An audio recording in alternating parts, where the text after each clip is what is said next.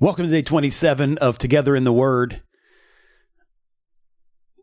I'm in awe of Jesus. I'm in awe. There has been this theme this whole week, if you would think about it. There's this theme of God rewarding us for living righteously. And Jesus is able to get to our motives of so many things. And a lot of times we want credit. We want credit for doing the right thing. And if we're honest, we want people to see it. Now we don't do that on purpose. It's just part of our unredeemed human nature. And John captures Jesus talking about this in John 13.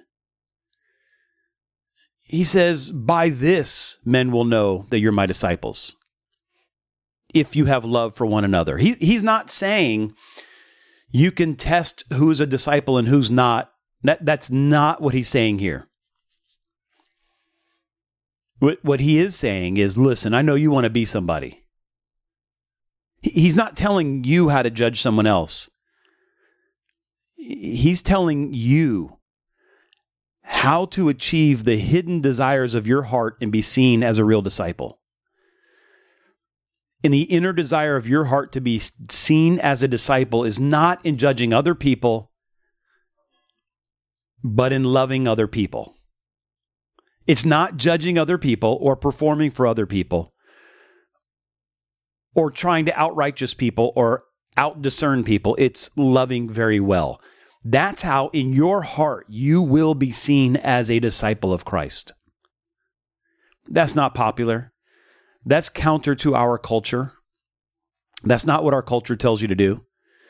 That's not what churchianity tells you to do. But that's what Jesus says. Jesus says the only way, and we've seen this time and again, who will dwell in the house of God? Those. In Psalm 15, who gets to abide in your tent? Who gets to dwell in your holy hill? Don't slander. Don't speak evil against your neighbor. Honor those who fear the Lord. Not judge, not love well. This is our challenge today, and it's pretty much all we could do anyways. That's all we can really do is love well. And that is more assignment than we can even accomplish on our own. And so today, let's try to love well. Let's ask God to forgive us where we have fallen short of love, and let us strive to love well today. Amen? Let's pray. Our Father in heaven, holy is your name. Your kingdom come, your will be done on earth as it is in heaven. Give us today our daily bread. Forgive us our sins as we forgive those who sin against us. Keep us from temptation. Deliver us from evil. For yours is the kingdom, the power, and the glory forever and ever.